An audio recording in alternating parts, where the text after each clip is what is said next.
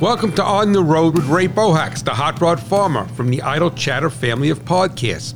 I invite you to jump in and join me. Along the way, we will get to know some really interesting people and their stories.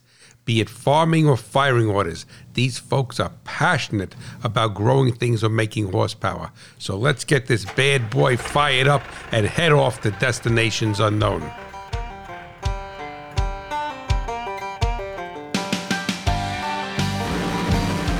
Hello, my friends, and welcome back to On the Road. I'm your host, as you know, that guy from Cat Swamp Road in Warren County, New Jersey. And I'm really, truly excited about having our guests on the road today, because I've ridden by this beautiful farm for more years than I care to admit, and I really didn't know anything about it, only from what I could see from the road. But this couple is so passionate about agriculture, and believe it or not, they're first-generation farmers. You wouldn't think so, but they are. And they're passionate about agriculture, they're passionate about the land, they're passionate about the Lord, and they're just, it's going to be so exciting to get to learn more about this family and their beautiful, beautiful operation. And it's quite large, and you have to realize that they're located in Chester, New Jersey.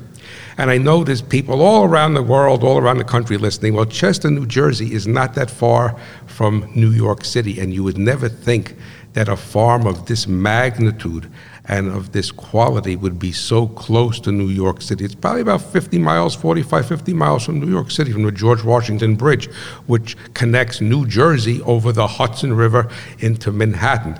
But listen, you don't want to hear me, you want to hear about this family. And we are at the Alstead Farm in Chester, New Jersey, and it is owned by Kurt and Mary Alstead. So Kurt, welcome to On the Road. Well, it's great to be here, Ray, and we're so glad to have you visiting today. It's a beautiful sunny day in February, and we're getting a lot of work done, and glad to carve out a little bit of time to share our story with you and your listeners. Well, thank you so much. And Mary, you're such an integral part of this. Please say hello to my audience. Well, hi, everybody, and thank you so much for having us on, Ray. We're really excited about the opportunity to share our story.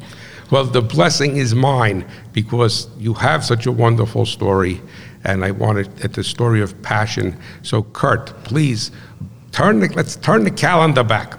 You had told me off the air that it started with your grandfather in Germany. So let's hear about how you got to today with this farm. Yeah, well, I think that part of the remarkable component of our story is that it's the typical quintessential American immigrant dream story.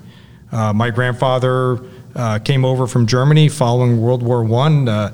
The devastation there and the inflation that ensued left the family farm pretty destitute, and my grandfather was looking for opportunity, which he knew could only be found in America. So he, through a lot of ingenuity and some conniving and cleverness, was able to secure a visa to get to the USA, came over on the Bremen, the SS Bremen, and was sponsored by a family in Carlstadt, New Jersey. Came through Ellis Island, like so many did back at that time. And my grandfather never left New Jersey. So the reason that I'm a born and bred New Jersey boy is because this is where my grandfather landed and stayed. He ultimately secured employment working for a creamery in Elmwood Park, New Jersey, which isn't too far from New York City. And because of his farming background, especially that with horses and blacksmithing and wagons, they put him in charge of the horses and the tack and the wagons for picking up and delivering milk. And then over time, they transitioned into Model Ts, and appropriate given the nature of some of your programming. Right. And that's how he launched into the automotive business. They converted the Model Ts and replaced the horses with Model Ts, and he broke into the automotive business, being in charge of the fleet of Model Ts that picked up and delivered milk from this creamery in Elmwood Park every day. So he was the original hot rod farmer. He got it, not me, right? You're right. And and if you've ever driven Model T, and we have a Model T, a depot hack, as a matter of fact, in 1927. and it's 3 pedals, Right. And so you need to know how to handle yourself, and there's no accelerator pedal. It's a hand throttle, Right. and reverse spark pedal. advance, too. And a spark advance on the left side, and we Yeah. take that out for parades, but we diverge. But a little bit of my grandfather remembered in that Model T depot hack that we keep here on the farm. So you fast forward my grandpa's history, and I'm just going to interrupt you for a second. Sure. Is that, what was your grandfather's first name? Herman. Herman. Herman. Now, did he meet your mother in Germany, or did he meet her in New Jersey? Well, my grandmother, who was Czech. So they met here, stateside. So my my paternal grandmother's parents came from Czech. Okay. Then it was Austria-Hungary. Right. And their last name was Durkovic. Okay. And so they were in Garfield, New Jersey, and my great grandmother had a dry goods store, and that's how they made their living. And somehow, Grandpa met Grandma, and they became husband and wife in 1938. Wow. So just before that, my grandfather got injured closing doors on the 3rd floor of the creamery during a snowstorm, I'm told, and the ladder slipped on the ice, and he went down, crushed his wrist and his palm of his hand, and that had to get healed up. And over time, he wasn't able to work while it was getting healed. He came back, and they didn't have his position anymore, and he aspired for something more. So as a result, he decided to start his own service station, and he borrowed $2,000 from my grandmother and her family. The family story is she cried, so she was so alarmed. She thought the money was gone forever. And you can remember, this is during the Depression, Right. So $2,000 in this would have been 1937, was a huge amount of money. And he started a Sunoco service station in Clifton, New Jersey, which is not too far from New York City. And in a week's time, history tells us that he paid back the money to my grandmother and her family, and found success in the automotive repair business and gasoline business for 70 years. Wow. My dad came along in 1940, and they eventually bought property a block down. They started on Main Street, Clifton, then moved down a block to Getty Avenue.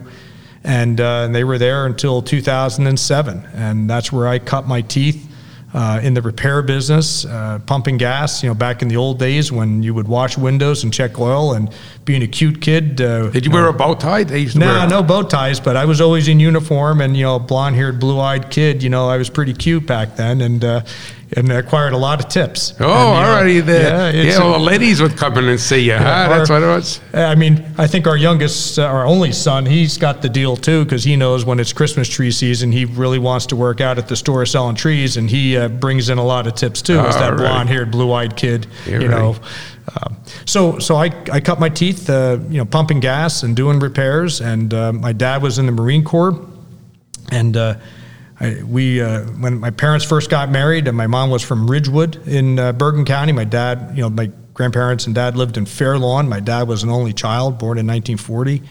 And so when my parents got married, they landed in Parsippany in 1964. New Jersey, yeah. Parsippany, Morris County. They started to head west away from New York City. That's right. So that was the progression west. And we were there until 1977, and then moved to Chester. And parents were looking for a little bit more land, a little bit more space, wanted to get maybe a horse or two, and that really appealed to all of us. I have 2 other brothers, so we were a family of 5 total, 3 boys, and parents. And so we moved out to Chester, and I started here in 8th grade. Okay. And certainly a much more rural area, but still, as you mentioned in the opening, just 45 minutes to an hour from New York City, which is pretty remarkable. It is, and to the audience is that New Jersey, in this section, Morris County, Hunterdon, Sussex County, as you moved away from New York City, were like little hamlets. You would never think back years ago when we were kids, right? You could have been in Iowa or Nebraska. It made no difference. That's how rural it was. The stories I hear from old timers, bootleg being made up in the hills here, drag racing down Main Street. I mean, it was rural when I was a kid, and you can imagine 30, 40 years prior to me, just how rural this area was, during the Second World War. This area was a big iron mining area through the Civil War, and we have a war memorial in town. And what's remarkable is we have all the veterans listed that gave their lives for America, and the number of men who lost their lives, or boys, in the Civil War from Chester is remarkable. Really? There were more lives lost from Chester in the Civil War than all the other wars combined. And you think about the little farm town that this was, right? The little farm and mining town that this was during the Civil War.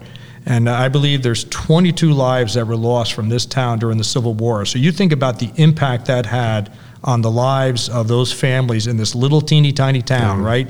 And how far-reaching the impacts of the Civil War were throughout this country, right? Where this teeny tiny little town in New Jersey lost 22 young men, right, during that war. Terrible. Yes. But back to farming in this little old town. So moved here, and it was 1977, and did not have any expectation of farming at that time. My dad, as I mentioned, was in the Marine Corps and had made a very successful career in the service station, and my grandpa was alive. I grew up working there with them, loved it. I'm the oldest in the family, and I'd certainly expected that my life pathway was going to lead me to be in the repair business. I was a good mechanic, learning from my dad, who was a master mechanic, and I figured I'd go into the military. Figured I would get a commission, go to one of the service academies, whether it was the Air Force or Annapolis, was never really thinking West Point. So that was sort of my plan. If you were to look at my 8th grade yearbook, you would see there was a whole lot of writing in there about my aspirations to be in the military. And then somehow my sophomore year in high school, Westmar Central High School here in Chester, New Jersey, I had an epiphany one evening, and watching an episode of, Family. It was called Family, Christy McNichol. And they were dealing with the family farm and this what was going to happen when the grandparents passed away. And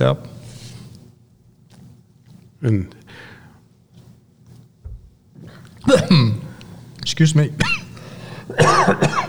So it was that moment in time when I realized I was supposed to enter agriculture. And I knew it. Part of me, as clear as I can see you, Ray, I knew that I was supposed to enter agriculture. And you used the word epiphany. You weren't just using it as a figure of speech. You feel that the Lord spoke to your heart to put you in, to take a path in agriculture? There's no question. And it was so clear to me and so evident. So then I rationalized, all right, well, if I'm going to make this jump, so to speak, as a young man, I better make sure that it's real. We often talk in faith, about putting out a fleece, right? Right. A biblical story. Wet fleece, dry fleece. Right, My life story.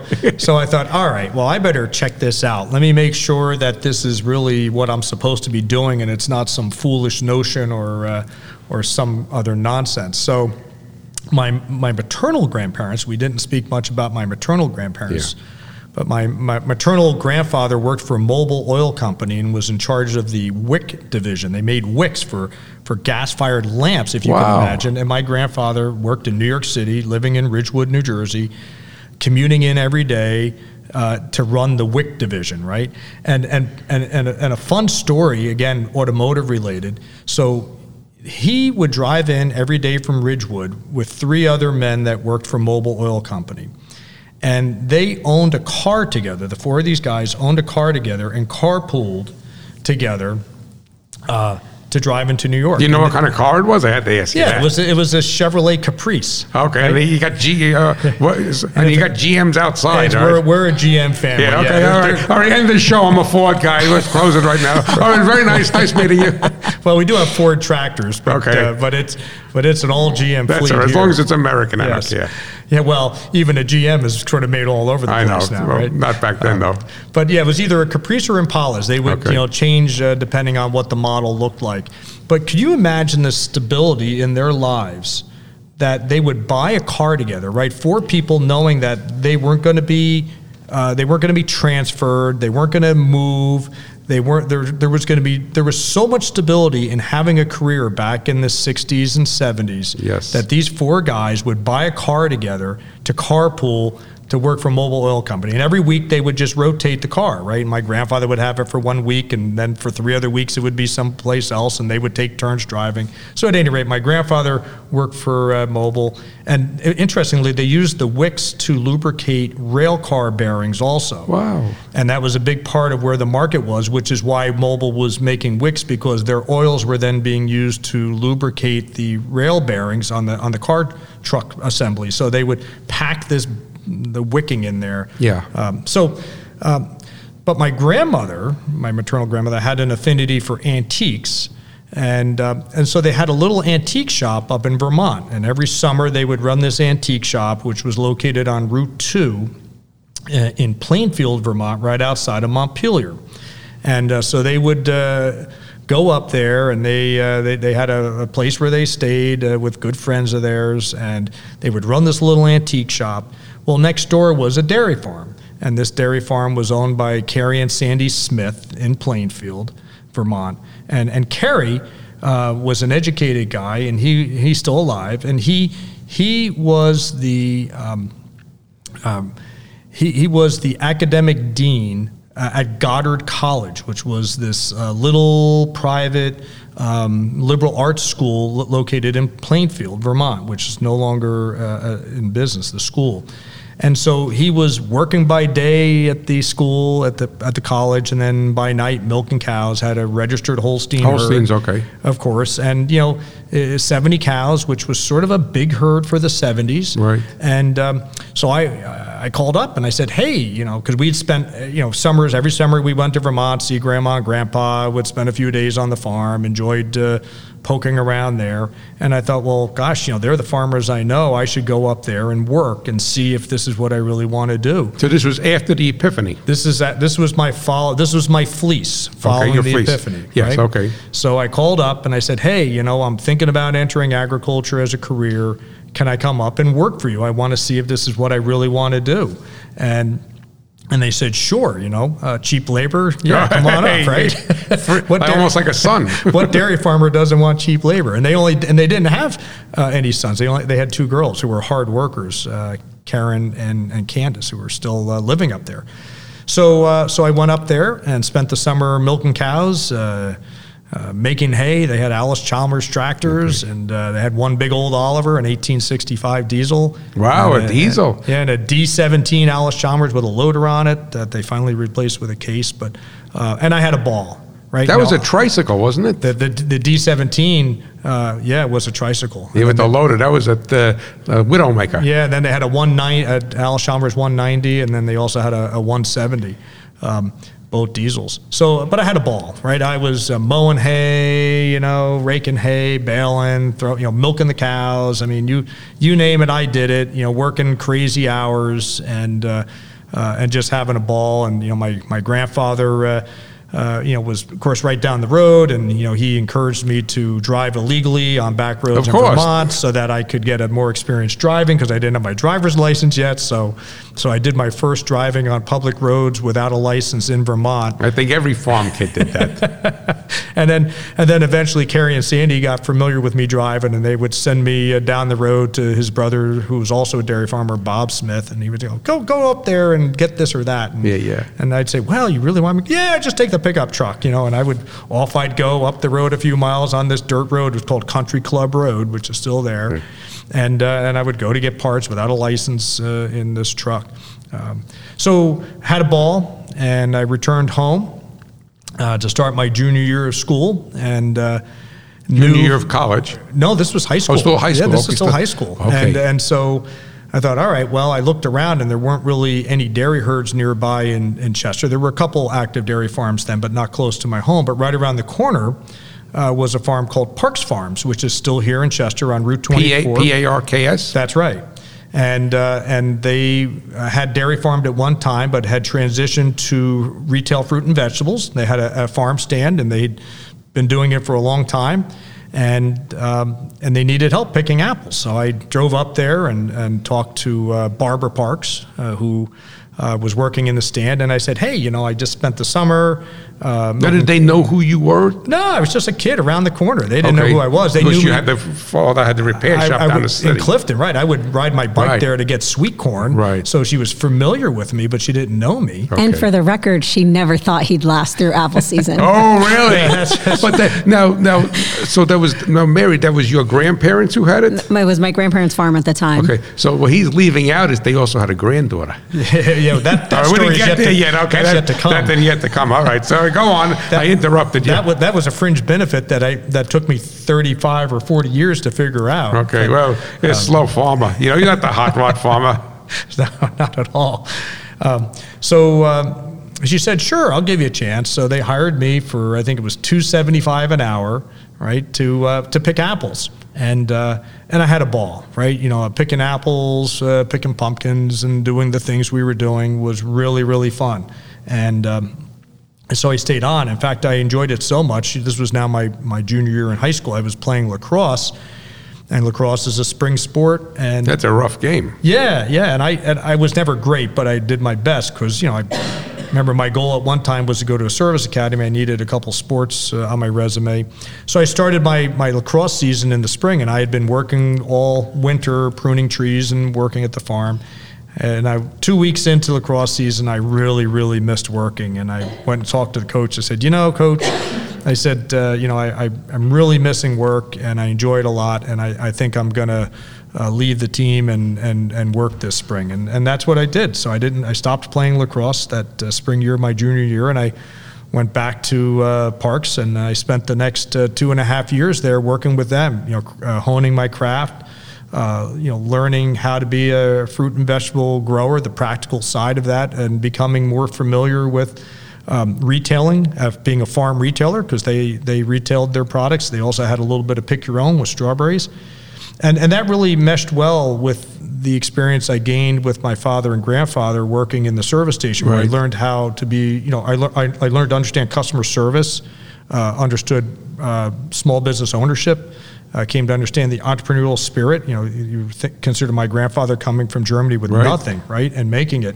So it was the combination of those life experiences, working at the service station and then working up milking cows in Vermont, really, and then learning fruit and vegetable farming and direct marketing in Chester that really forged me, and directed me. Was the foundation of where you are today. Yeah, for sure. So I ended up going to Delaware Valley University. I knew that I wanted to. That's in Pennsylvania, right? That's in Doylestown, Pennsylvania. Yeah. And it used to be Delaware Valley College of Science and Agriculture. That's what it was when I went. It was a better name. Yeah, I think so. And I chose to major in horticulture, right, which was the science of fruit and vegetable production. And I did some minor work in agronomy and also in ag business. And I finished up my degree. I got a Bachelor of Science in horticulture, which I wrapped up in '85. And throughout that time, I was doing some farming and was doing farming on my own. I'm just going to stop you for 1 second, all right? I just want to go back because I have a couple of questions I want to ask you. Is that your grandparents' antique store in Vermont that was only open in the summertime when the tourists were there? That's correct. Okay, so it was closed during, that's kind of what I assumed. Now, when you decided to go up and work on the dairy farm, how did your father feel about that? Because guys in the repair business like free help also. Yeah, well, that's a great story. And, and my father and grandfather were extraordinarily supportive of my career decisions and were, frankly, quite excited about it, which as a parent today, I feel is very remarkable because I think every parent They want their legacy to continue, and especially since your grandfather borrowed the $2,000. That's all right. Compose yourself here. For sure. And so today, as we're building our family business here, and we see the opportunities to transfer it and to build a legacy of having a family business continue into multiple generations. It's helped me to recognize how valuable the gift was that my father and grandfather gave me in encouraging me to move on to a career that was my passion. Right, and that was really, and I have to, obviously I never met your grandfather or your father, but I have to really, to your point, give them a lot of credit, because especially your father was only one click away from your grandfather coming over on the boat. His father coming over on the boat, borrowing the money, and setting up the business and having a successful business all those years. And to be able to, it takes a very, very wonderful family and parent to let their son go and choose something that they haven't. Your grandfather was in Germany, was in a farmer, but he was so far removed from him now, and to let you go and to find what I like to say in life, to find your voice.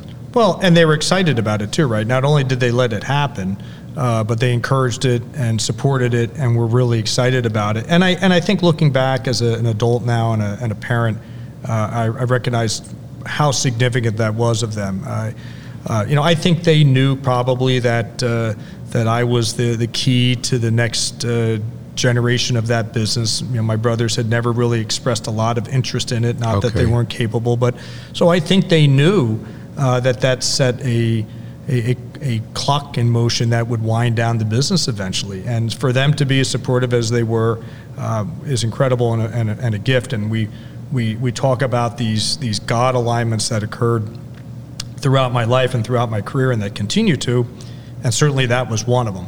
And so I would tell you that as a parent today, that's one of the things that has really resonated with me as we raise our 4 children, and as we discuss what their options are for their future.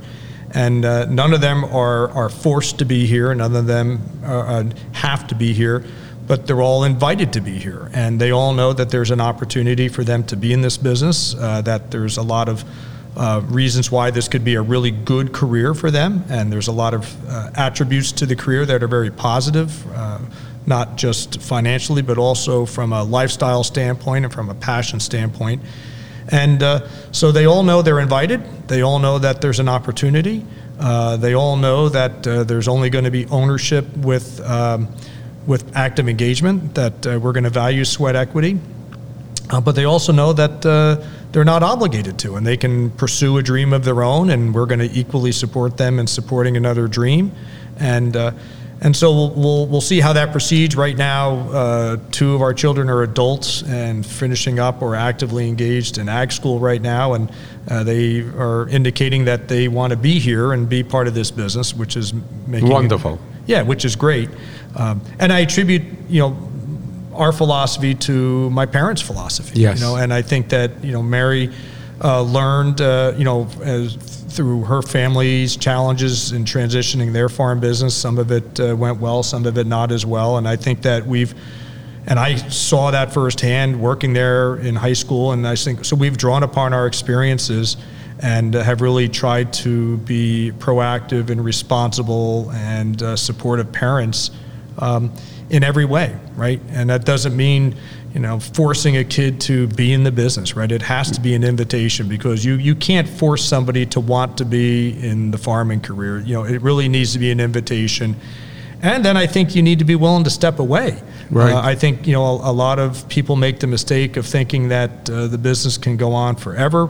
And I think you need to recognize that if you're going to have a successful multi-generational business, you need to have fresh ideas, you need to have energy, and for that to happen, you can't be there forever. And you need to be willing to let go, and you need to be willing not only to let go to a different generation of ownership, you also need to be willing to let go to key employees and managers, because if you want to grow a business, you can't do it by yourself. No, it can't be, especially farming. Agriculture is so labor intensive. But I'm going to go back and flip the pages back a little bit.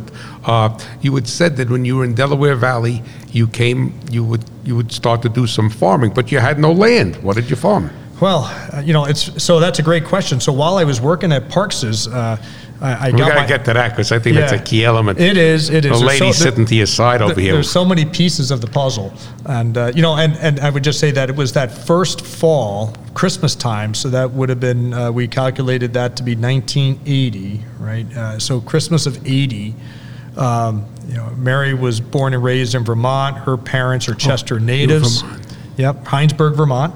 And so her mom was one of 5 Parks children, and her dad, Art Thompson, who's still helping us here on the farm, was both Chester natives.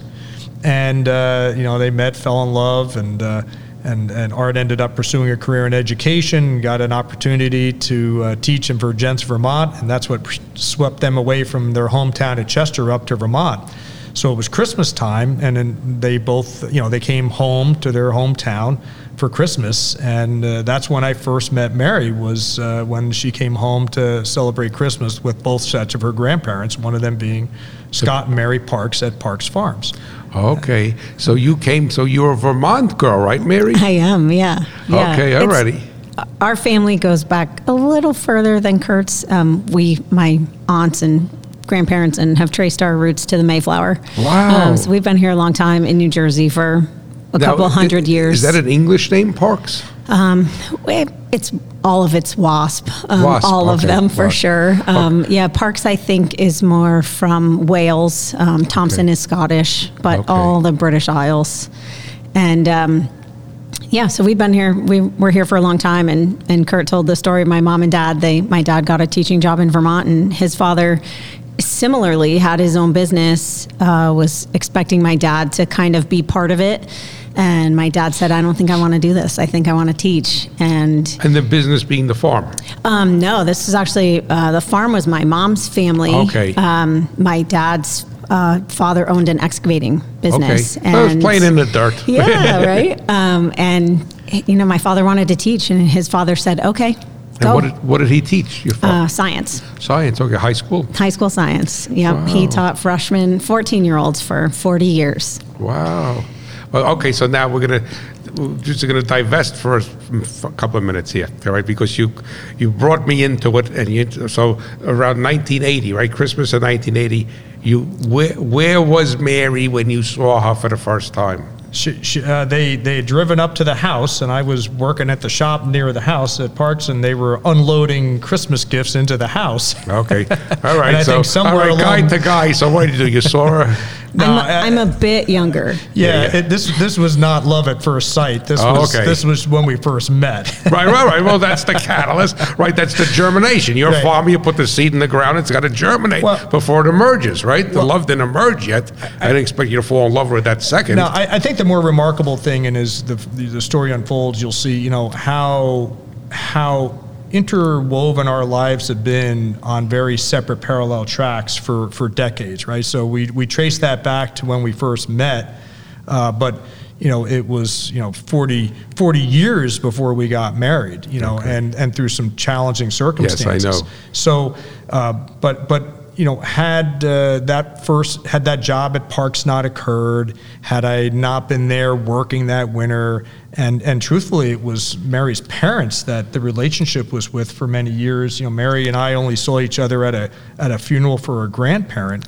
It was very infrequent over those 40 years, but I saw her parents every year and maintained a relationship with her parents, and it's pretty remarkable. And it all was attributed to my job picking apples at Parks Farms. I will tell you, my grandparents were incredibly proud of him. My grandmother had a scrapbook of every time he showed up in an agriculture magazine, every time. Oh, wow. And she kept the scrapbook, despite the fact that her sons were also farming. So they were very, very proud. Now, do you remember when you saw him when you came for Christmas of 1980? Tell the truth. No, probably not. Oh, no, heck with him. Yeah. So were you blonde hair and blue eyed then? Of course, yeah. Okay. Long hair. It was the 70s, so I had longer hair. Okay, hippie farmer. Yeah, right. Yeah, and I was also 6. So okay. I don't know. Do you even have 16. permanent memories at 6? Yeah. Yeah, right. So now we went over there. So we're going to get back to what I just wanted to bring it because that was like the missing link here. Now, you said, what land were you farming when you were in Delaware Valley? Well, so in the midst of working at Parks's, my neighbor across the street, this guy named Ron Fisher, and he had a nickname called Tuna Fish. Okay. And Ron was a Vietnam vet, and he was in the Navy, and he had red hair that was about 2 feet long, and a ring in his nose when nobody had rings in their noses, and tattoos. and he had a chopper, this big bike chopper called the orange peel. Okay. And that went with his red hair, and they not only called him tuna fish, but they called him Red, and because he was really red hair. But the nicest neighbor you could ever ask for in the world. And so I helped him mow lawns for a little bit of extra cash on weekdays when I couldn't get down to the gas station. And he had this old broken down Ford 9N tractor. We have a 9N. In the back, right? And so, I think when I was 15, I said, hey, Ron, why don't you sell that tractor to me? Oh, Kurt, it's a piece of junk. You don't want that. I couldn't even take money. I said, Ron, I really want to buy it. And he says, all right. He says, you know what? Just take it. The thing will never run. Blah blah blah. So I got my brother Eric to help me, and we pulled it to my dad's house we had a wheel horse garden tractor. Yeah, they were good. They were, Kohler 14 horsepower engine, cast iron, great thing. And we had ag tires on it, had it all weighted down. So we pulled this 9N down to the house with. How far was that from your house? Just across the street. Okay. Down to Dad's house, and so it was a 9N, so flathead 4-cylinder engine, and. Pulled the head off, got it freed up, got it loose, had it running in a week, right? Wow. Dad helped, of course, but I got the thing running in a week, and I didn't have a wire harness in it, and so the wire to the coil, I had just a wire jammed into the battery, like with a pair of vice grips, right, to energize the ignition system. And I drove it up there, to Ron to show him I got it running, and he was amazed. And that was my first tractor, and we still have that tractor. And then Ron's parents lived next door, and there was a little field, and they let me use some of that field to grow some vegetables. And I started growing cherry tomatoes and selling them to some local restaurants to use in their salad bars. Okay.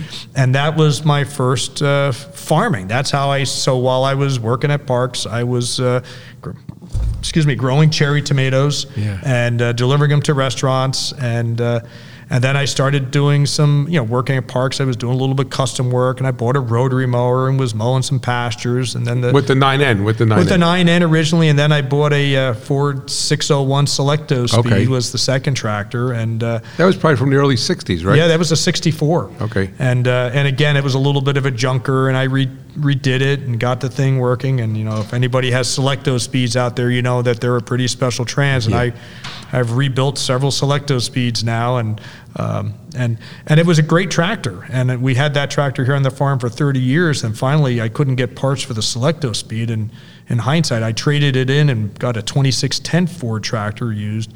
But I should have changed the transmission out. Is what there's a place in Texas that offers these Ford components, because that engine was a gas engine, was it? Gas engine, 134 gas engine. Those Ford industrial engines were bulletproof, and that thing ran like a horse. And I should have kept it in hindsight, but I just didn't even think about changing out the trans back then. So the old 601 is long gone, but. From growing vegetables and doing some custom work in 1984, there was a fellow by the name of Wilmer Gilpin who farmed nearby in Long Valley, New Jersey, and the farm that we are on right now today became available for rent, and it was all hay at the time, about 200 acres of hay, and he had too much going on and couldn't do it himself, so he said, "Hey, Kurt, do you want to do this hay on shares?" And I said, "Sure," right? So he rented it, and I made the hay, and we split the stuff 50-50. You were a sharecropper. Yeah, and the way that I got the hay equipment was there was another family over in Peapack Gladstone, which is in Somerset County, New Jersey, next door here, and it's a very affluent area. Today. Yeah, and it was affluent then too, a ton of old money. And in fact, this farm that was owned by the Edgecombs, housed a horse for Jackie Onassis. Oh, wow. And so they had some pretty affluent horses there, and it was their own farm, and they needed somebody to make the hay. They'd had a guy, and he was gone, so they had the hay equipment. So I got there, I think this was in 80, my senior year in high school, 82. I made the hay there. They had a Ford 7000 and an old 336 John Deere baler, and I made the hay there. The following year, I had this idea, like, gosh, you don't need to own this hay equipment. Why don't you sell it to me, and I'll still make your hay, and that way I can do some other haymaking. Was it Timothy hay? What were they raising? Yeah, orchard grass mostly for the horses, and a little bit of Timothy. So they sold me their hay equipment and financed it. They held the note for 2 years, right? Gave me an opportunity, like so many did. So I bought this hay equipment from them, and that then was the hay equipment that I first used here at the home farm. So this home farm, which is another remarkable story, was originally owned by the Menon family. Yeah, Mary was telling me that before we set up, that this was, and the building we're in was actually an airplane hangar. That's right. This was George Menon's airplane hangar, and he used to land his airplane on the hayfield nearby, which is now filled with peach trees. And he had the Menons were remarkable people. George was third generation, and he had a Spartan executive aircraft, and that thing has a radial engine that you'll die for. And if your listeners look it up, it was called Mrs. Menon, and there was only a few of these Spartan corporate aircrafts ever single made. Engine? Yeah, single engine, radial engine, and just a sound like you've never heard before. And I've heard it a few times. So he had a Spartan, and he had a couple other aircraft, and he had a real affinity for flying. I'm just going to interrupt you for one second. Is that just so the audience knows, the Menon Company is still in existence today? No? Well, the name is in existence. It's now part of Colgate-Palmolive. Okay, but they made deodorants and skin bracer. Remember Joe Speed Namath? Stick. Right? Speed Stick. So just so the audience knows that it was this corporate Menon family. Yeah, and very affluent, and lived in a very modest little home on this farm in Chester. His father, William Menon, bought this as a gentleman farm in the late 20s, early 30s, like so many corporate magnates did back in the day. They wanted, maybe even today, people still do it, right? They want to be gentleman farmers.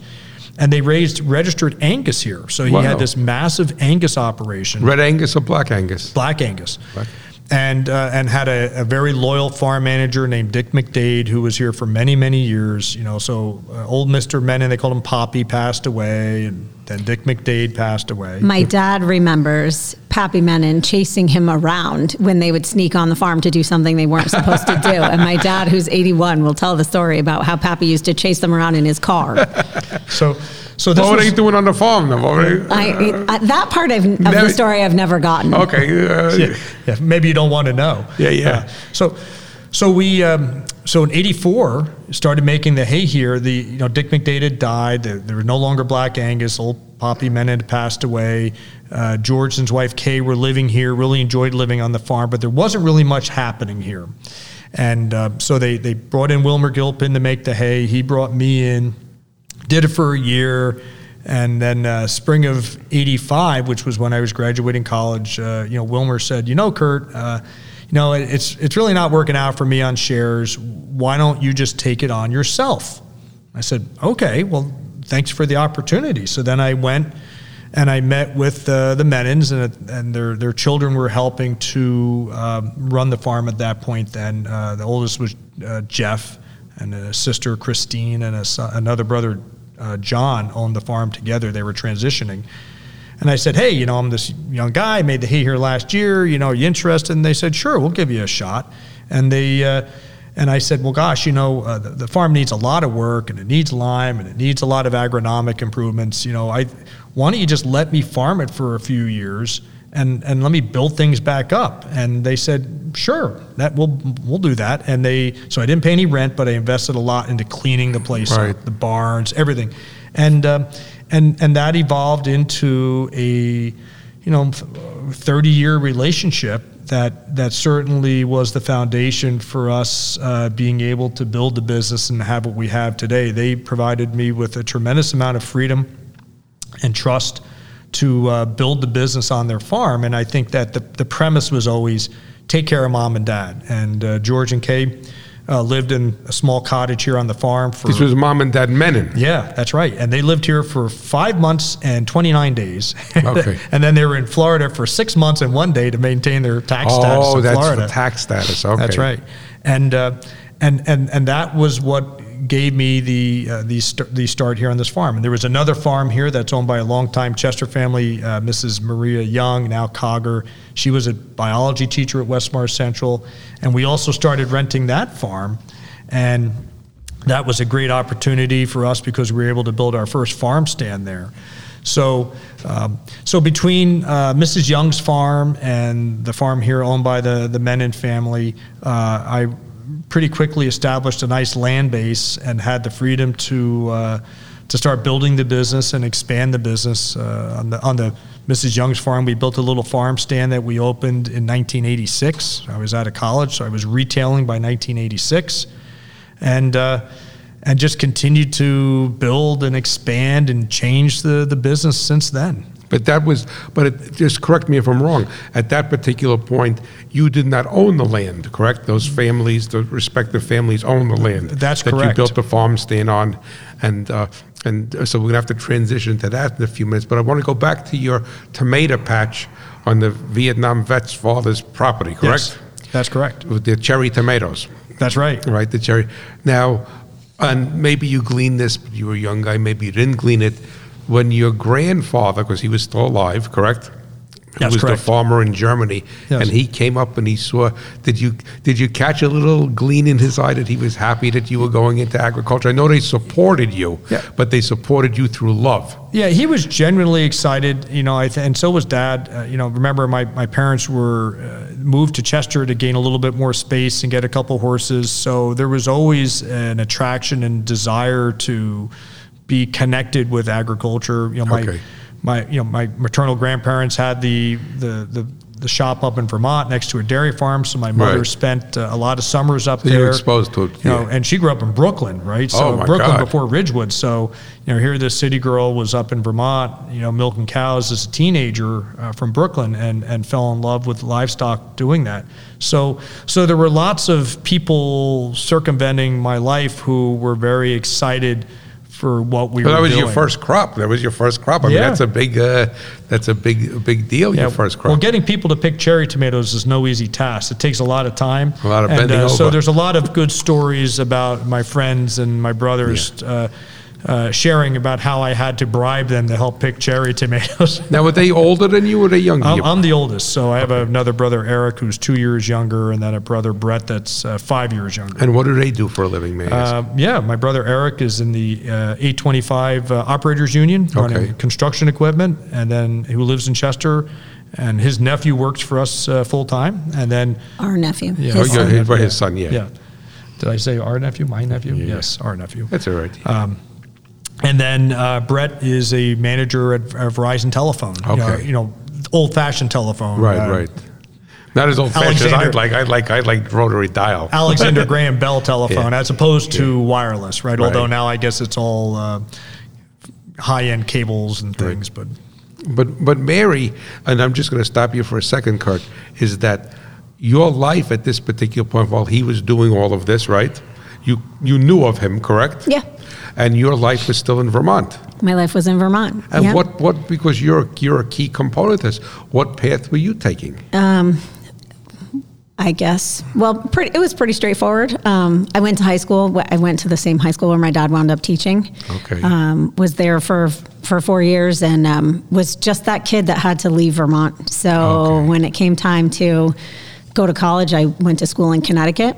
Well, that's not too far. Yeah, not too far. I went to Fairfield University, so I was close to New Jersey. Okay. It's about 2 hours from here, where my family is.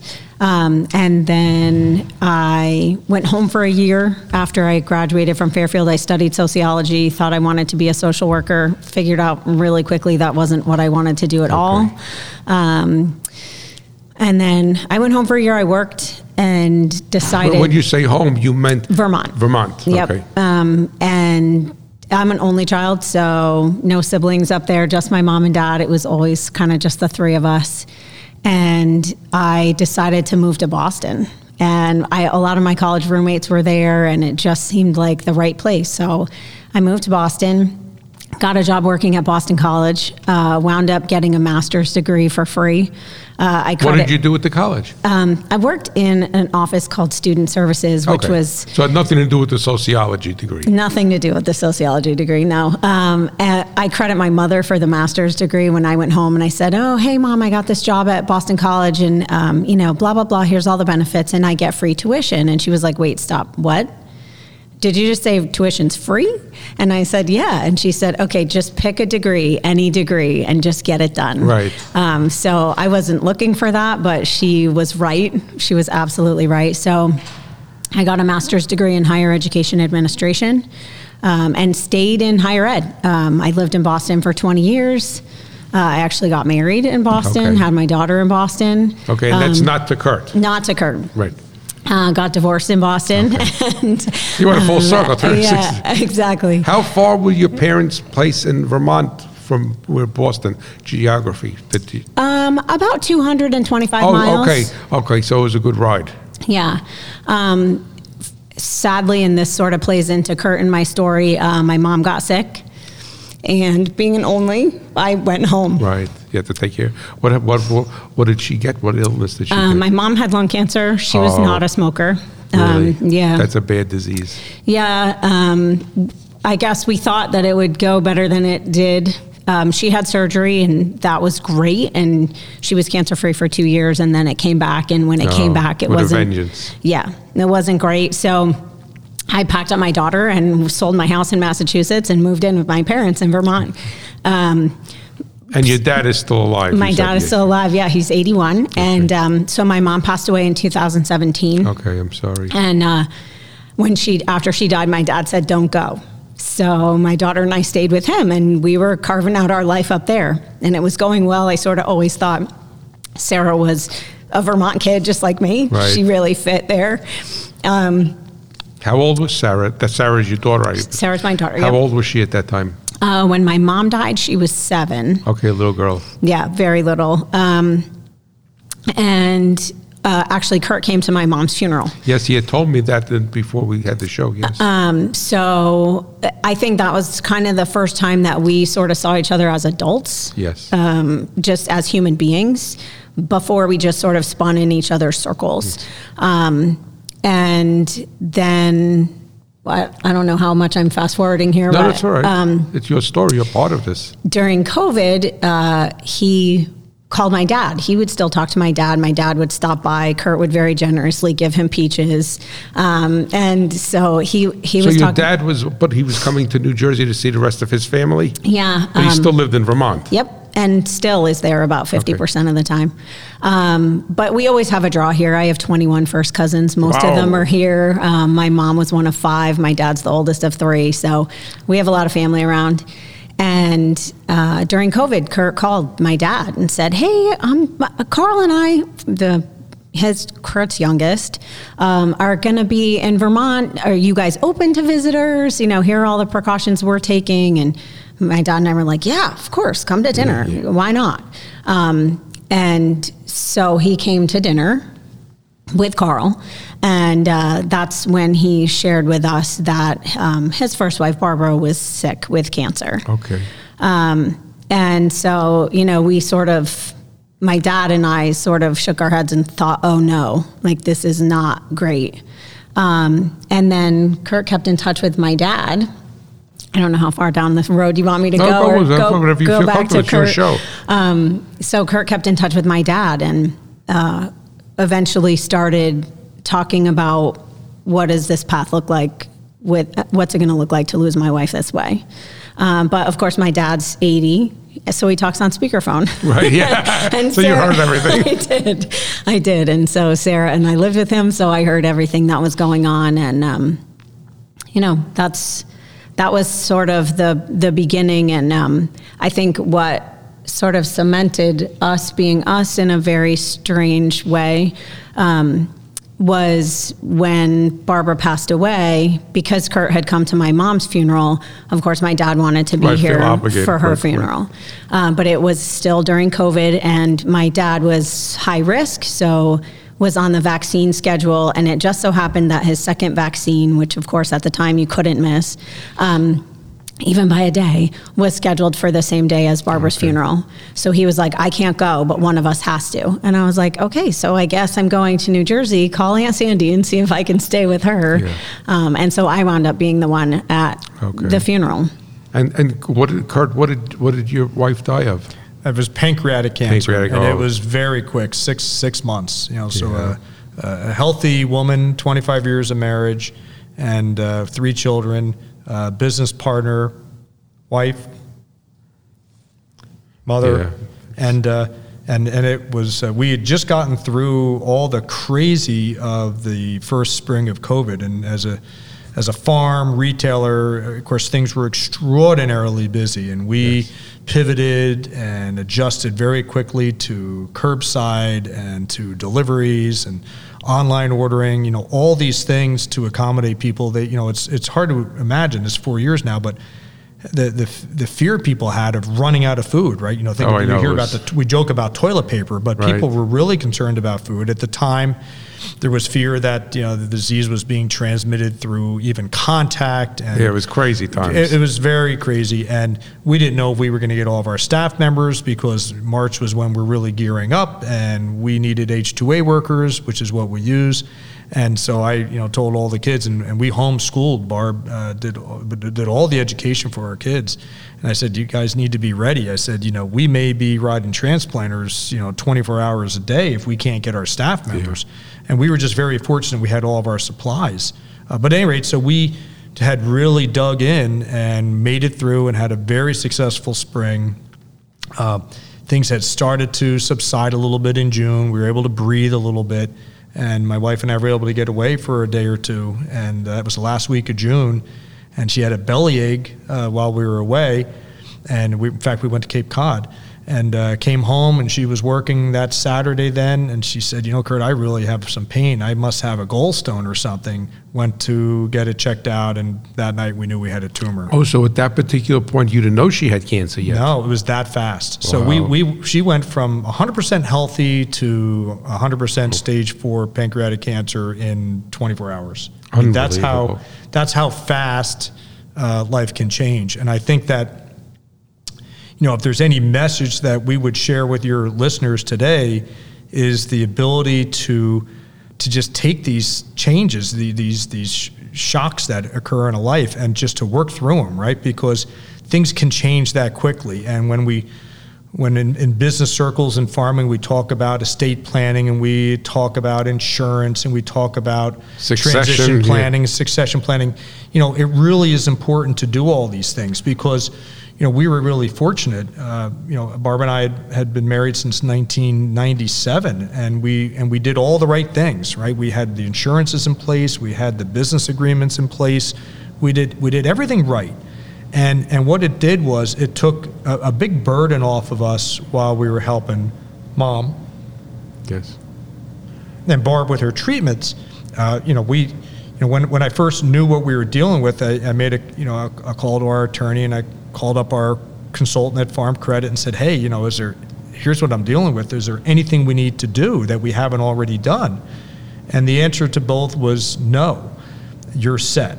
And so the comfort with that was it allowed us to put 100% of your 100% of our attention to taking care of Barb, which was a blessing, and navigating through that at a time when there was still COVID. So we were going in and doing treatments, and worried that, my gosh, what happens if there's a COVID hit, and we had to do temperature checks to get into the hospital, and we had to do these questionnaires. It was crazy, and if you can imagine, 6 months later, I wasn't even allowed to be in the hospital. Barb had to go into the hospital. She had just gotten really bad. And we had to have a discussion about hospice care on the telephone. The decision to go into hospice was done on the telephone with a conference call with a doctor. You would think that would be something in any other world you would want to be in person, holding hands. Jeez. And we had to have that conversation by telephone. I think the remarkable part of that story, bear with me. Yes, you can just compose yourself. The remarkable part of that story is, and we've not spent a lot of time talking about Barb. We're kind of jumping around a little bit, but of course, 25 years of my life, and Barb was a business partner as well as a life partner and mother. And I liked it. She was so much braver than I am. I would not have had the guts and to support him in those lean times, I think, and say, go for it. Yeah. And she was such a huge supporter, and no, this is where we're supposed to be. This is what we're doing, and stay the course. And I'm sure Kurt will talk about it later, but I think, exact perfect partner at the perfect time. And did her family come from a farming background? No, not at all. But Chester born and raised, went to Okay. West Mars Central. I was class of 82. She was class of 84, so sort of the old classic way. But we didn't know each other in high school. Okay. It was, we met at church, many years later, obviously. And, Mary's right. Barbara was the one, we went through a really, really challenging financial time in the end of 2002, where we had to really get down on our knees and seek guidance as to whether we should actually stay in business. Our consultant said, you're at a point where you could sell everything and still be whole because you can't continue to operate the way you're operating. We were making hay, doing grain, wholesale vegetables, doing some retail, all this crazy stuff, and working like dogs. And he said, it's not a sustainable model anymore economically. So my recommendation is you sell. You guys have good educations. Barbara had a degree in education, and get good jobs and make a lot of money. And, call it a day. Right. And he said the alternative is you're going to have to really significantly change this business, and you're going to have to borrow a tremendous amount of money. You're not bankable right now with any type of conventional banking, so you're going to have to find this money in some sort of incredible way. And your balance sheet is going to be so weak, I would never recommend to anybody that you should put yourself into that place. And you would think that it was me that said, oh, this is my life stream, I got to do it, got to stick with it. And it was Barbara, and she married in. It wasn't her life stream to be a farmer, right? That was my life stream, that was my God sighting. And it was Barb who said, Kurt, this is what we decided we wanted to do with our children. We agreed we want to stay here in New Jersey. We want to farm here in Chester. We want to raise our children on a farm. And at that point, we only had one daughter, our oldest, Rebecca. She said, this is where we're supposed to be. Let's make this work. And so then we secured over $500,000 worth of financing from the Menon family. And it wasn't free money, but it came back to the Menons. Well, we were still here. They still owned the farm. And, and of course, they needed us and we needed them. And so they loaned us $520,000, and which we legitimately paid interest on, but it had some preferable terms. And then all of our other lenders, Farm Credit, our local bank, PPAC Gladstone Bank, and another private person, they all worked with us to readjust and refinance and get through this tough time. And we did, right? Remarkably, that was the end of 2002, and by 2005, we were starting to climb out, of that cellar, that basement, and we're getting on solid ground.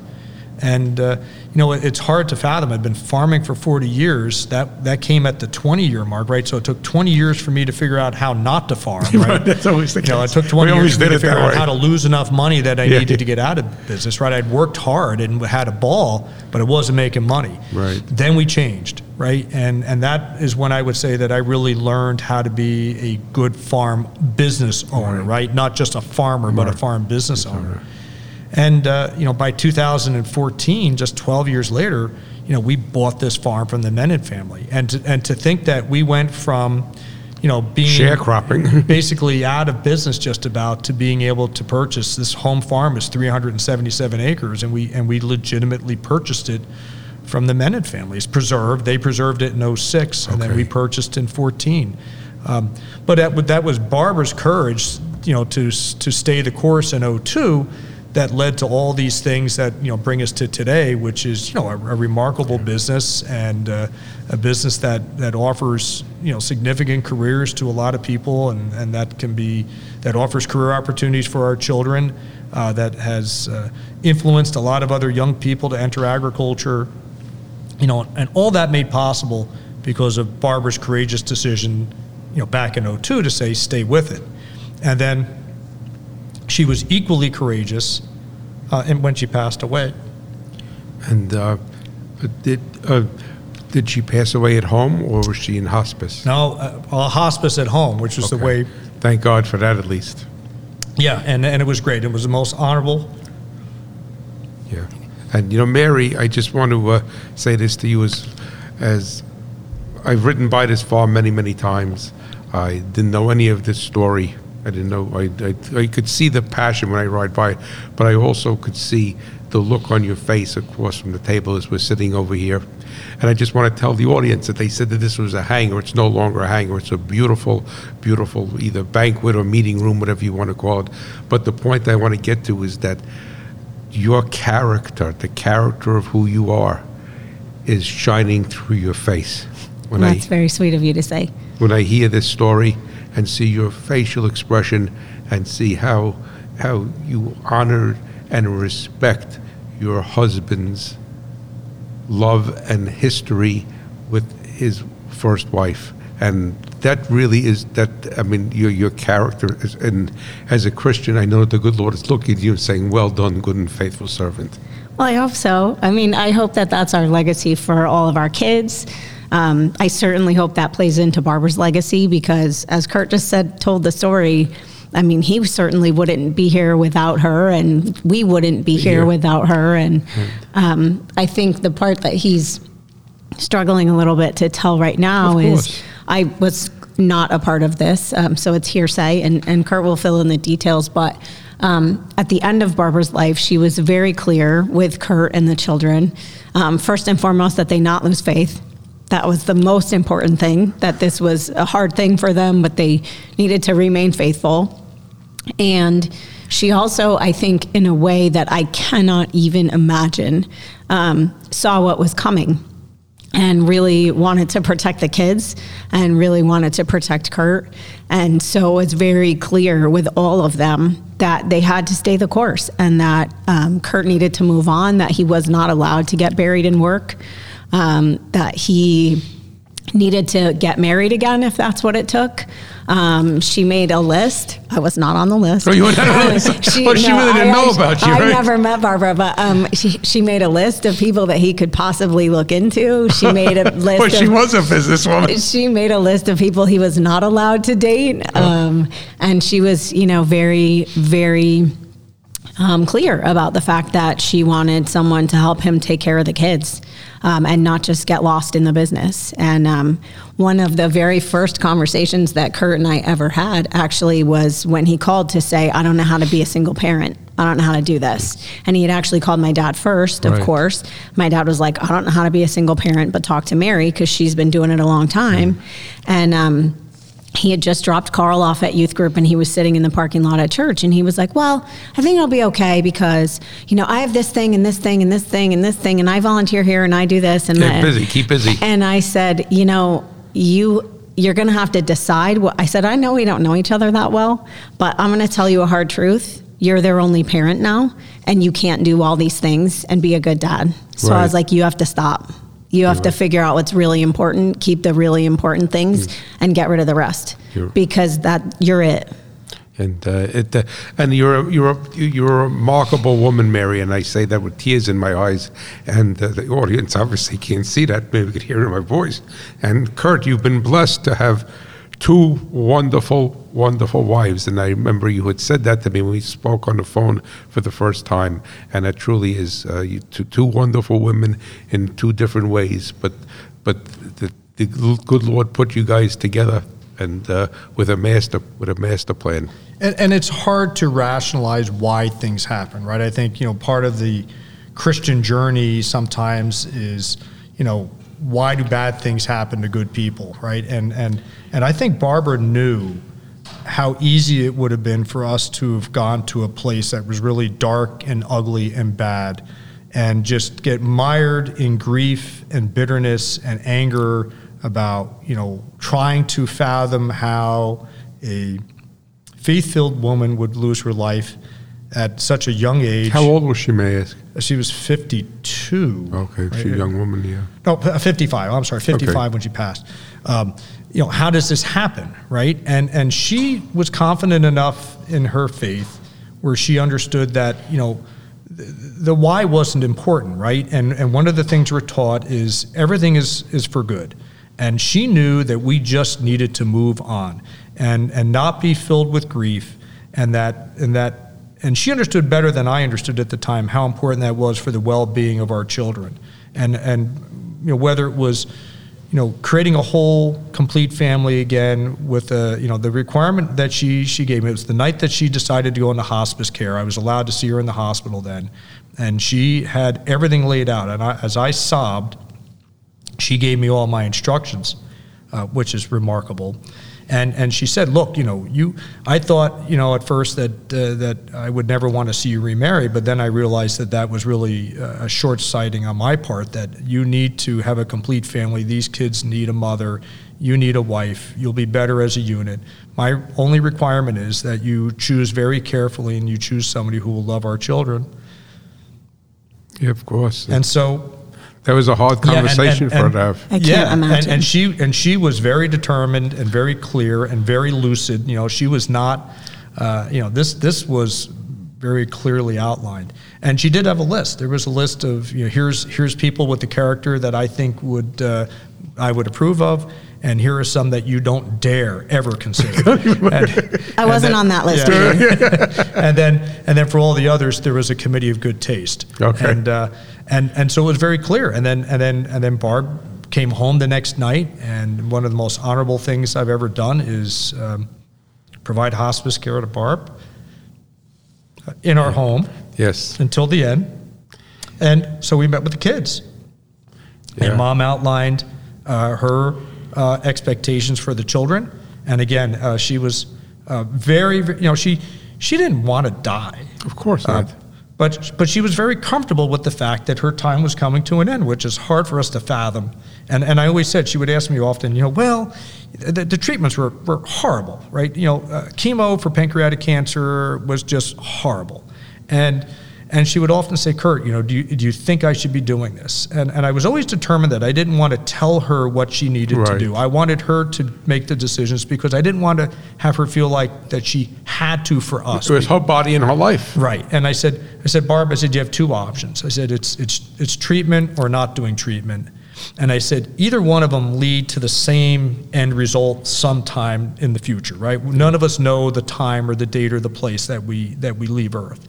I said, one's likely to be more accelerated than the other. I said, what I do know is that whenever you're supposed to change what you're doing, you will have a comfort level that is beyond anything that I can even begin to imagine.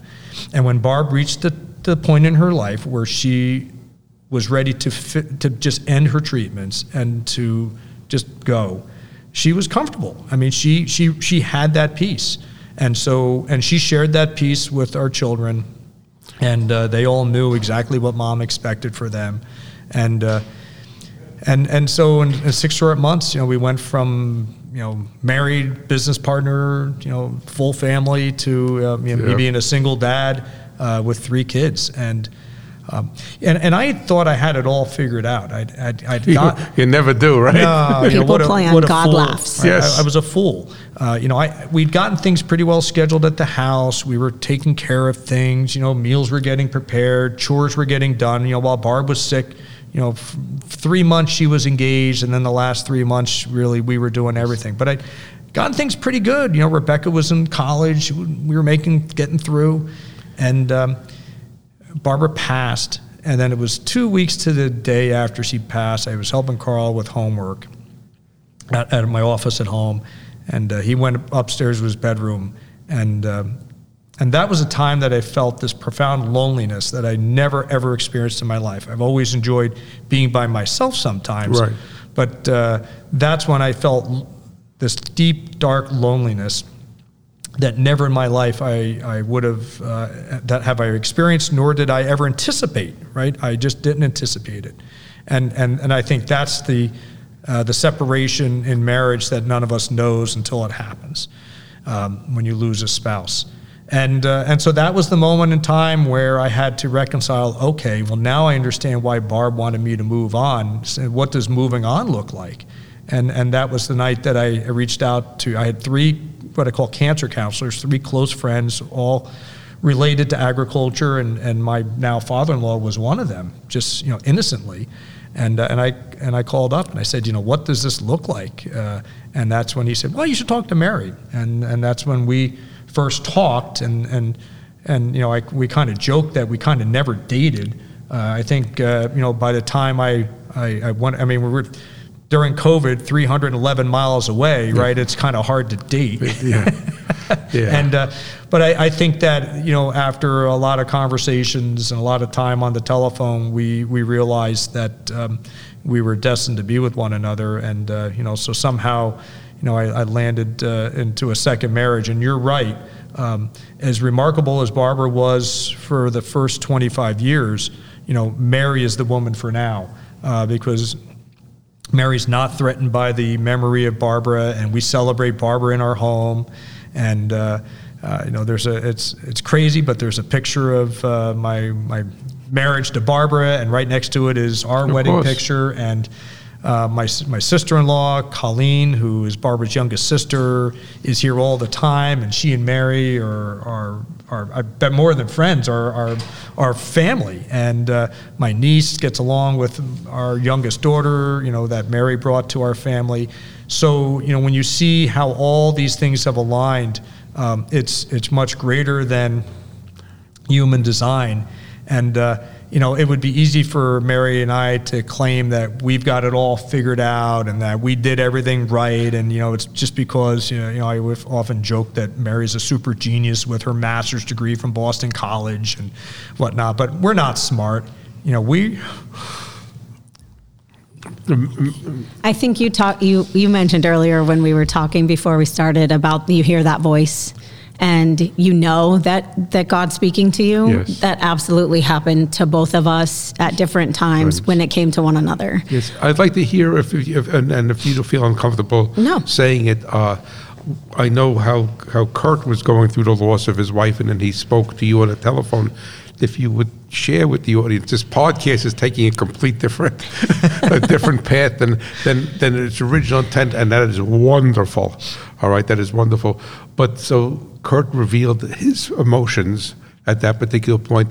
Would you feel comfortable revealing your emotions as you started to talk to Kurt and how you started to contemplate marrying him? I mean, that was a big jump. Yeah, I was terrified.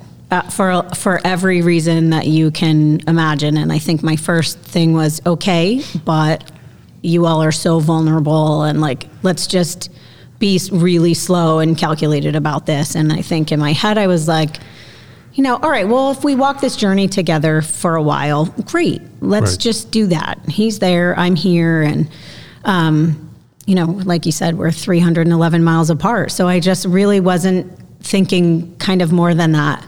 And I will tell you that God spoke directly to me a number of times and said, nope, this is it. This is what I sent, and you better not walk away.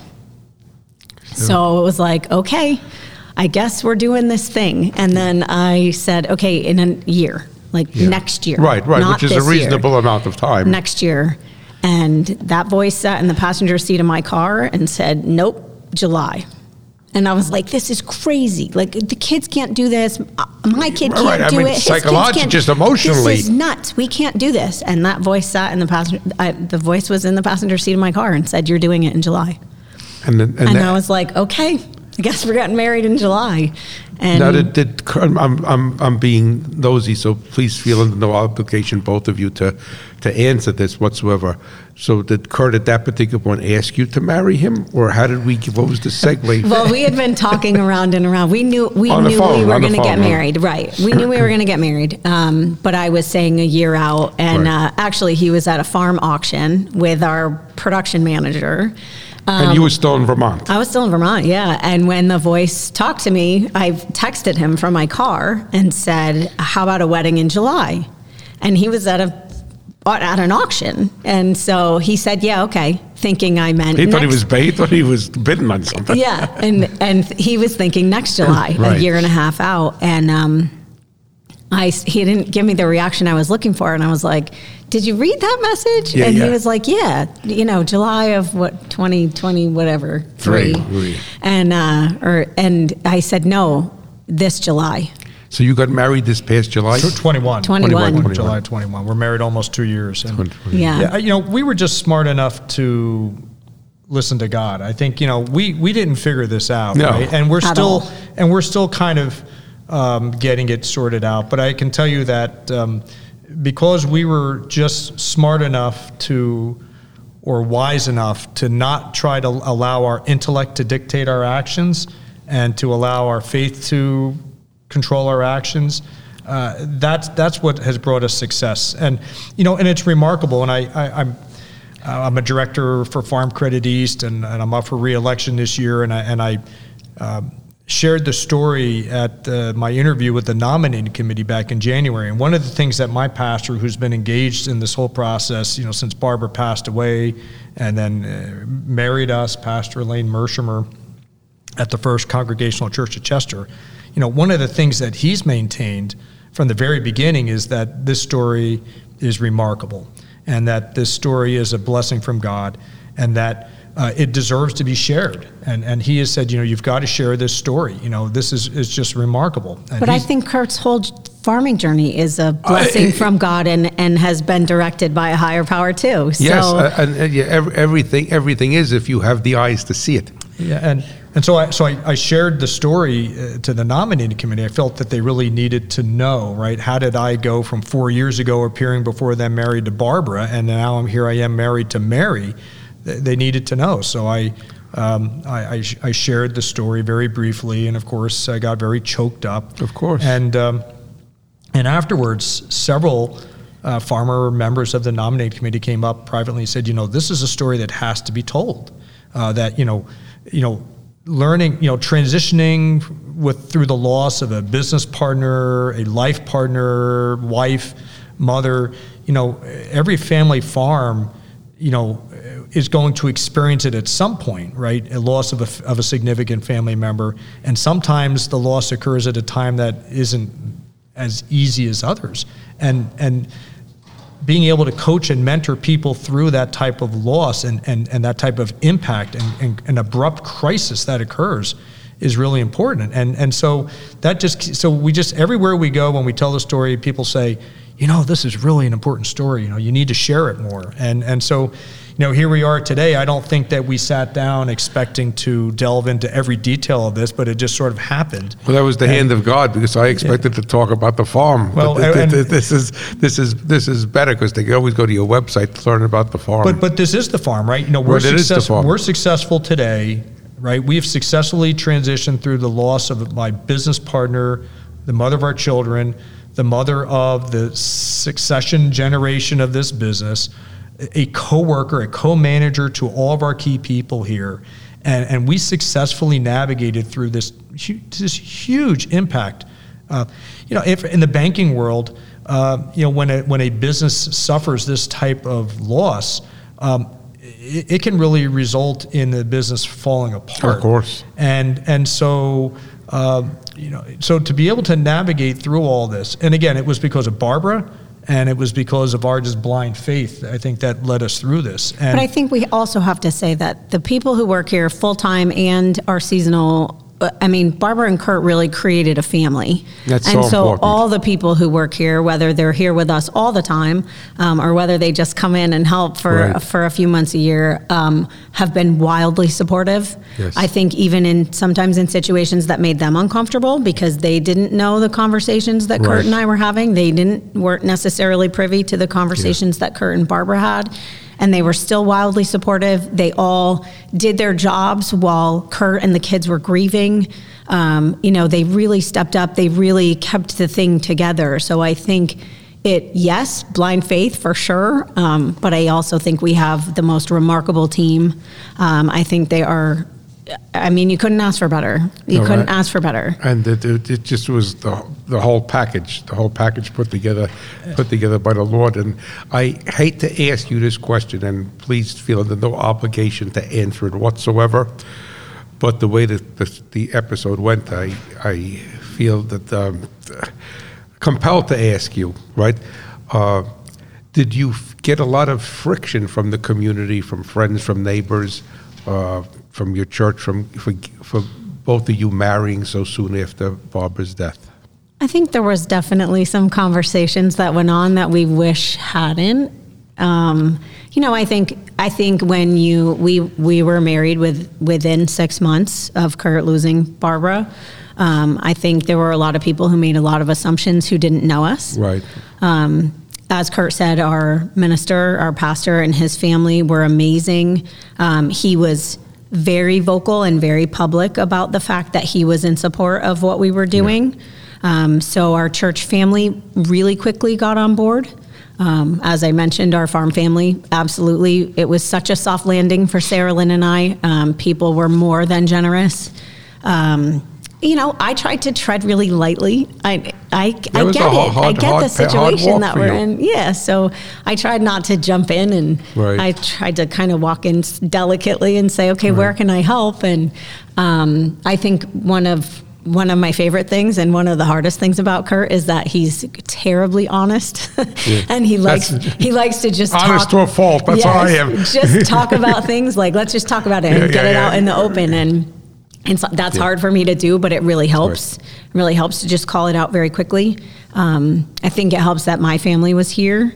And so even though it was like, who's this woman from Vermont? Like, where did she come from? Yeah. But then, they'd see me at fire company things with one of my uncles, and they would be like, wait a minute, how do you know David? And I'd be like, well, he's my mom's brother. Oh. So I think it gave me some context and some credibility for people who were like, what? How on earth did this happen? What's been interesting is, when you have this type of thing happen, all of a sudden you join this club, right? And it's not a fun club to be a member of, right? No. And you would never invite anybody to be in it. But it's interesting how similar the paths and stories are. And so you may be familiar with, for instance, Zippy Duvall. Yes. So he lost his wife recently. Yeah, and is now remarried. Okay. And so he and I served on the American Farm Bureau Young Farmers and Ranchers Committee together many, many, many years ago, of course, even before I was married to Barbara. And Zippy and I had occasion to chat, and the stories were remarkably similar, where, Bonnie, his wife, when she passed, or was preparing to pass, was very adamant about encouraging him to move on, and he has a remarkable new wife, similar to married to me, who honors the past marriage, doesn't compete with the past marriage, but supplements and builds on the past marriage, and it's just another whole new chapter of life. And another good friend, Gary Madison, he works for the Farm Credit Council, and we were on he was on our Young Farmers and Ranchers Committee together with Zippy. He lost his wife, Sabrina. He farmed in New Hampshire first. And same thing. She organized everything for him and connected him with his next bride. And then there's invited her to dinner. Yeah. Oh, really? And then a woman, Terry Zittel, she and her husband farm in Western New York. She's on the Farm Credit East board with me. She grew up in Maryland on a farm. Her mother died when she was in grammar school.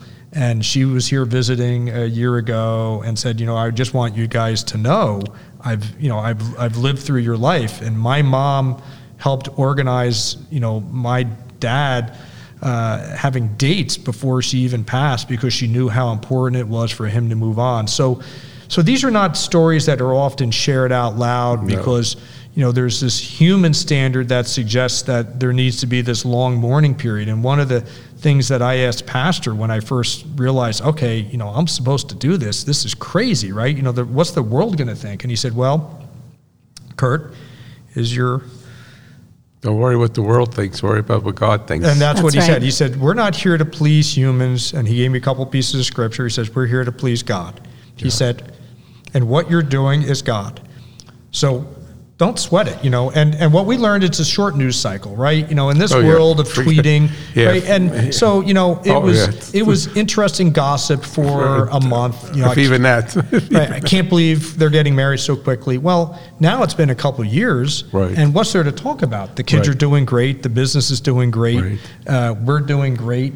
And the mystery of Mary is over, right. and she's a credible, genuine person, and people are looking at the way that we're running our lives, running our business, raising our children, and continuing to honor Barbara. And so what we look at is, our niece who works for us, Barbara's brother's daughter, who's been with us for 15 years, and she's at our house all the time, celebrating joy with our family with Mary.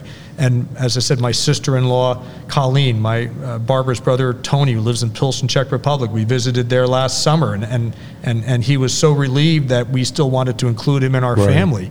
And so those are the litmus tests that we look at, beyond God, that signal to us that we're doing a really good job of transitioning. Well, I think I'm just going to, if I could be as bold to say, God is giving you those litmus tests. It's not beyond God.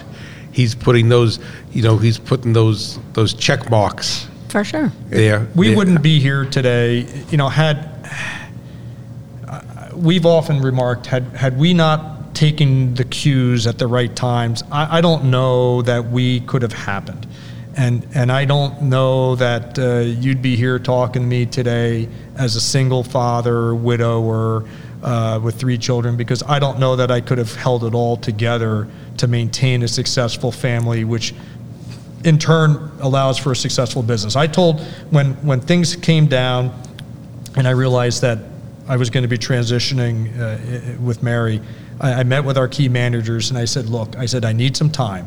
I said, I'm going to be here, I'm here to coach, but I need time to get my personal affairs in order. I said, if you value the leadership I bring to this farm, then you need to allow me to first get my family reset. I said, because for me to be the effective business owner and manager that you trust, I have to have a solid foundation at home first. And I said, and that has to be my priority. And as Mary said, they gave me the room. I was certainly engaged that year, but they gave me the room to get everything established and settled at home. And that's allowed us to, really, our business has grown remarkably in the last 24 months since we've been married. But I think there's also God in that too, right? The crops came in like they were supposed to. Which in this particular year, we lost our peach crop last year. Yeah, we lost and it was okay. Yeah. Right? Yeah, it's all. And, I want to apologize to both of you because I felt uncomfortable asking that question, all right? But I sincerely believe that the Lord put it on my heart for His glory, and I think I have a bad habit of saying I think I know that with confidence, but I use I think, and I know that the Lord wanted me to bring that to the table for this podcast. Because it really is what it's a message of, what your story is here, the both of you, with Barbara involved, and you now, Mary and Kurt, is that how it's so important for us to, and Kurt brought this up a couple of times using in a different context, it's so important for us to listen to the prompting of the Holy Ghost. Amen. And my favorite scripture verses, which I think the good Lord penned for me, is Proverbs 3, verse 5 and 6. Trust in the Lord with all of your heart and lean not on your own understanding. In all thy ways acknowledge Him, and He will guide your path. And as an outsider, as a person who's only, as I said many times, ridden by this gorgeous farm, so many times knowing nothing about either one of you, even pronouncing your name wrong, incorrectly, is that I could see the Lord's hand in this. And I could see a lesson for anybody who listens to this podcast, is that you truly, truly have to have your heart in unison with our Savior, Jesus Christ. And we don't use a metric of what the world wants, of what we think we should do. We need to listen to Him, right? If Moses led the Israelites, right, who was going to think that the Lord was going to part the sea, right? They heard the chariots behind them coming, and who would think would part the sea? Mary giving birth to the giving birth to the Savior. The virgin birth. So it's such a remarkable, wonderful story. It's not a wonderful story for those living through it like you, both of you, for your own challenges in a different way. But it's a Christian story. It's a story of faith. It's a story of trust. It's a story of counting stars in the sky when you see none. Ray, the amazing thing is now we can look back and we can see all the little pieces of alignment that have occurred in our lives, right? We started the broadcast talking about how I worked for her grandparents 40 years ago, right? And we met for the first time Christmas of 1980, right? And then 40 years later, we have ended up married, right? And so you think about, that call to farming that I had, and then coming home and picking apples at her grandparents, and then the fact that her father, more than anybody, maintained a relationship with me, right? There was never a relationship with Mary. It was a relationship with her dad. But the fact that I knew all four of her grandparents through the fire company and being in Chester, and Mary and I, I attended the funerals of all four of her grandparents, and we connected through those times. And we talked about that visit to Vermont with Carl. Well, it was Barbara who told me to take Carl away for a few days, that we needed to get away from the farm and away from the house just for Carl's well-being. And we talked about where can we go, and I said, well, maybe Vermont. She said, yeah, why don't you go to Vermont? Well, who had been inviting me to stop in but my father-in-law, Mary's dad, Art, saying, you got to come and visit me in Vermont. The decision to attend Mary's mom's funeral, right? That was a one-day back and forth visit. Right. Now, I had a relationship with her dad and her mom and with her family. It would have been easy for me just to have sent a card, but I knew that I needed to go to that funeral in person, right? And I went to that funeral in person. That's the prompting of the Holy Ghost inside us. I would tell you that even losing my own mother, I don't think that it would have gone as smoothly between us if I didn't know what the kids were going through. Because my mom didn't stop being my mom just because she died. Right. And so I bring that with me. They have a mother. Yeah. They have a mother. She's in heaven. Yes. I'm here now, and I'll do what I can to support it. But you're not looking to replace. Right. They have a mom. They have a mom. And Mary would tell you there's no place else on the earth that she could have landed and called home except for Chester, New Jersey. Right.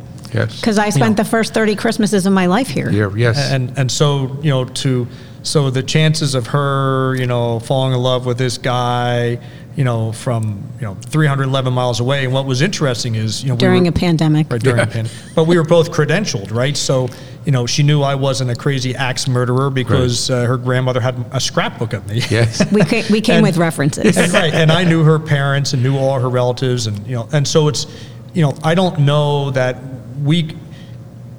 all the alignment, all the connections that led to us, are remarkable, right? 40 years of all these little intricate design, right, which can only be it's the hand crafted, of God. Right. It's not happenstance. And so, so all this ties back to the farm, right? And you're doing a podcast today about farming. Doing a podcast about people with passion. And our farm is thriving, right? And I think that we have a passion, we made a decision to stay here in New Jersey a long time ago, and that was, again, Barbara and I, we just debated whether we should ever leave, and we're like, nope, New Jersey, we like it where we are.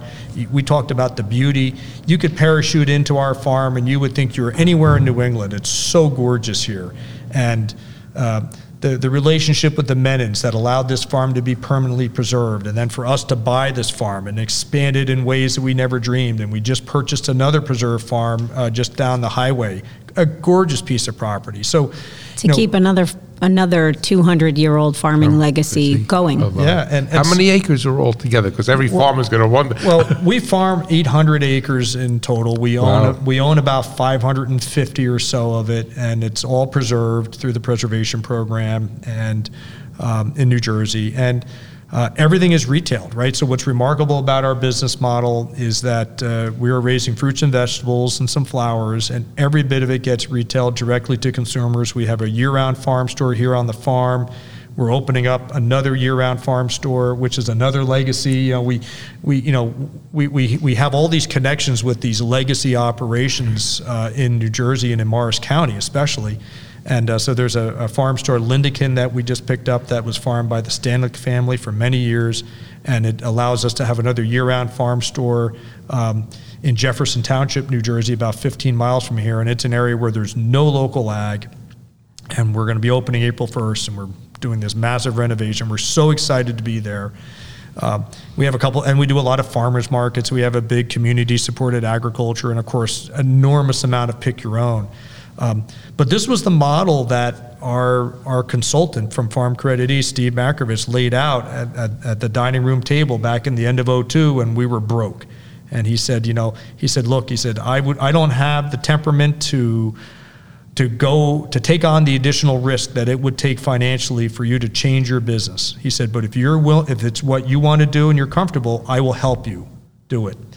And of course, we shared earlier that Barbara was the one that said, yeah, of course we need to do this. And you know the Holy Spirit was talking to her. Right. Pedal to the metal, Barbara. Right. And so onward we went, and then Steve helped us craft this new model, getting out of grain, getting out of hay, getting out of wholesale vegetables and fruit, 100% retail, and building a model around, building a farm operation that supported 100% retail. And so that was 2002 into 2003. 5 years later, he laid the gauntlet down on me again and said, okay, Kurt, he said, your business is getting too big for you to still be turning wrenches. You're a motorhead, right? And I grew up in the Gasoline Alley business, over there. right? There was Gasoline Alley. So, of course, I loved rebuilding everything. And he said, look, you can't turn enough wrenches, you can't drive enough hours on a tractor to have an impact to grow this business to where it needs to go if you're going to maintain it and be able to buy this farm. He said, you need to get off the tractor seat and you need to manage this business through others. And so I listened. And so in 2007, I pulled out of active labor engagement and became a manager. Okay. And so Steve is still with Farm Credit. He manages the Flemington branch and has been a close friend for my entire life. And I was in his wedding. And Steve's guidance through a lot of these challenges from a business perspective were critical. And decisions to buy the farm in 2014, that was touch and go, and we got it done somehow, and to purchase some other land and to be creative with some of the financing to make it all work is nothing short of a miracle. But we love being in New Jersey. We love being in the Northeast. Mary's connection to Vermont has really been a homecoming of sorts for me because that's where I incubated my farming career. And at the same time that we got married, Farm Credit East merged with Yankee Farm Credit. Yankee was the farm credit system of all Vermont. And so this merger occurred while I was on the board, and at the same time we were getting married. And what we've discovered is we have, there's all these other connections with Vermont. There's a woman who is up there who's married into a giant dairy operation in Richmond, Vermont, the Conant Farm. She worked for us when she was in high school, and then ended up in there. And that's another remarkable story. There's a whole web being. You should do it. You should do a podcast with them because it's a remarkable story that involves Captain Phillips and the hijacking in Somalia. But we reconnected as farm colleagues now, and she worked here and incubated her love a little bit for agriculture, working for us on the farm. And I just had, we were up in Vermont this past weekend, and I had the opportunity to have coffee with Joe Tisbert, who's the Vermont Farm Bureau president. And so all these remarkable connections and that are just so much fun and so rewarding in Northeast agriculture.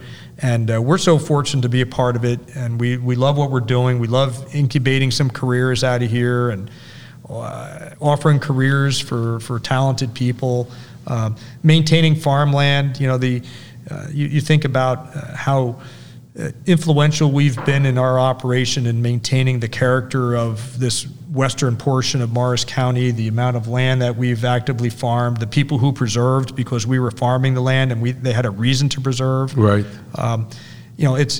There's so much. We're running out of time, I know. Yeah. And the families we feed, not just with food, but with the people who work for us and work with us. And make jobs and also influence them. And the quality of life in New Jersey, right? The influence that we have on people's lives because they have a farm that they can touch and feel and visit and see, right? We're open to the public and they can see it and experience, experiential agriculture. It makes the Garden State a great place to live. And that's why we're so happy to be farming here. We've got the flexibility and the ability to grow a lot of different crops. And, we screw up plenty. Oh, sure. Of course, that goes without saying. But we've got a good team, and we're really focused on transition. The 50s are a great decade, but they end, right? And I think that I'm going on 59 this spring, and the realization that my career, I'm 40. This is my 41st year, farming on my own, and I was talking to Joe Tisbert, and his wife on Saturday. And I said, it's funny. I said, you start your farming career and you think you have forever to build it. And then you get to this funny, curious spot where you realize, okay, well, I'm at a point where I can't build for just myself anymore. I need to be building for transition and making sure that there's a successful transition and succession. And I think that's where we are now. We've got a lot of energy. There's a lot going on.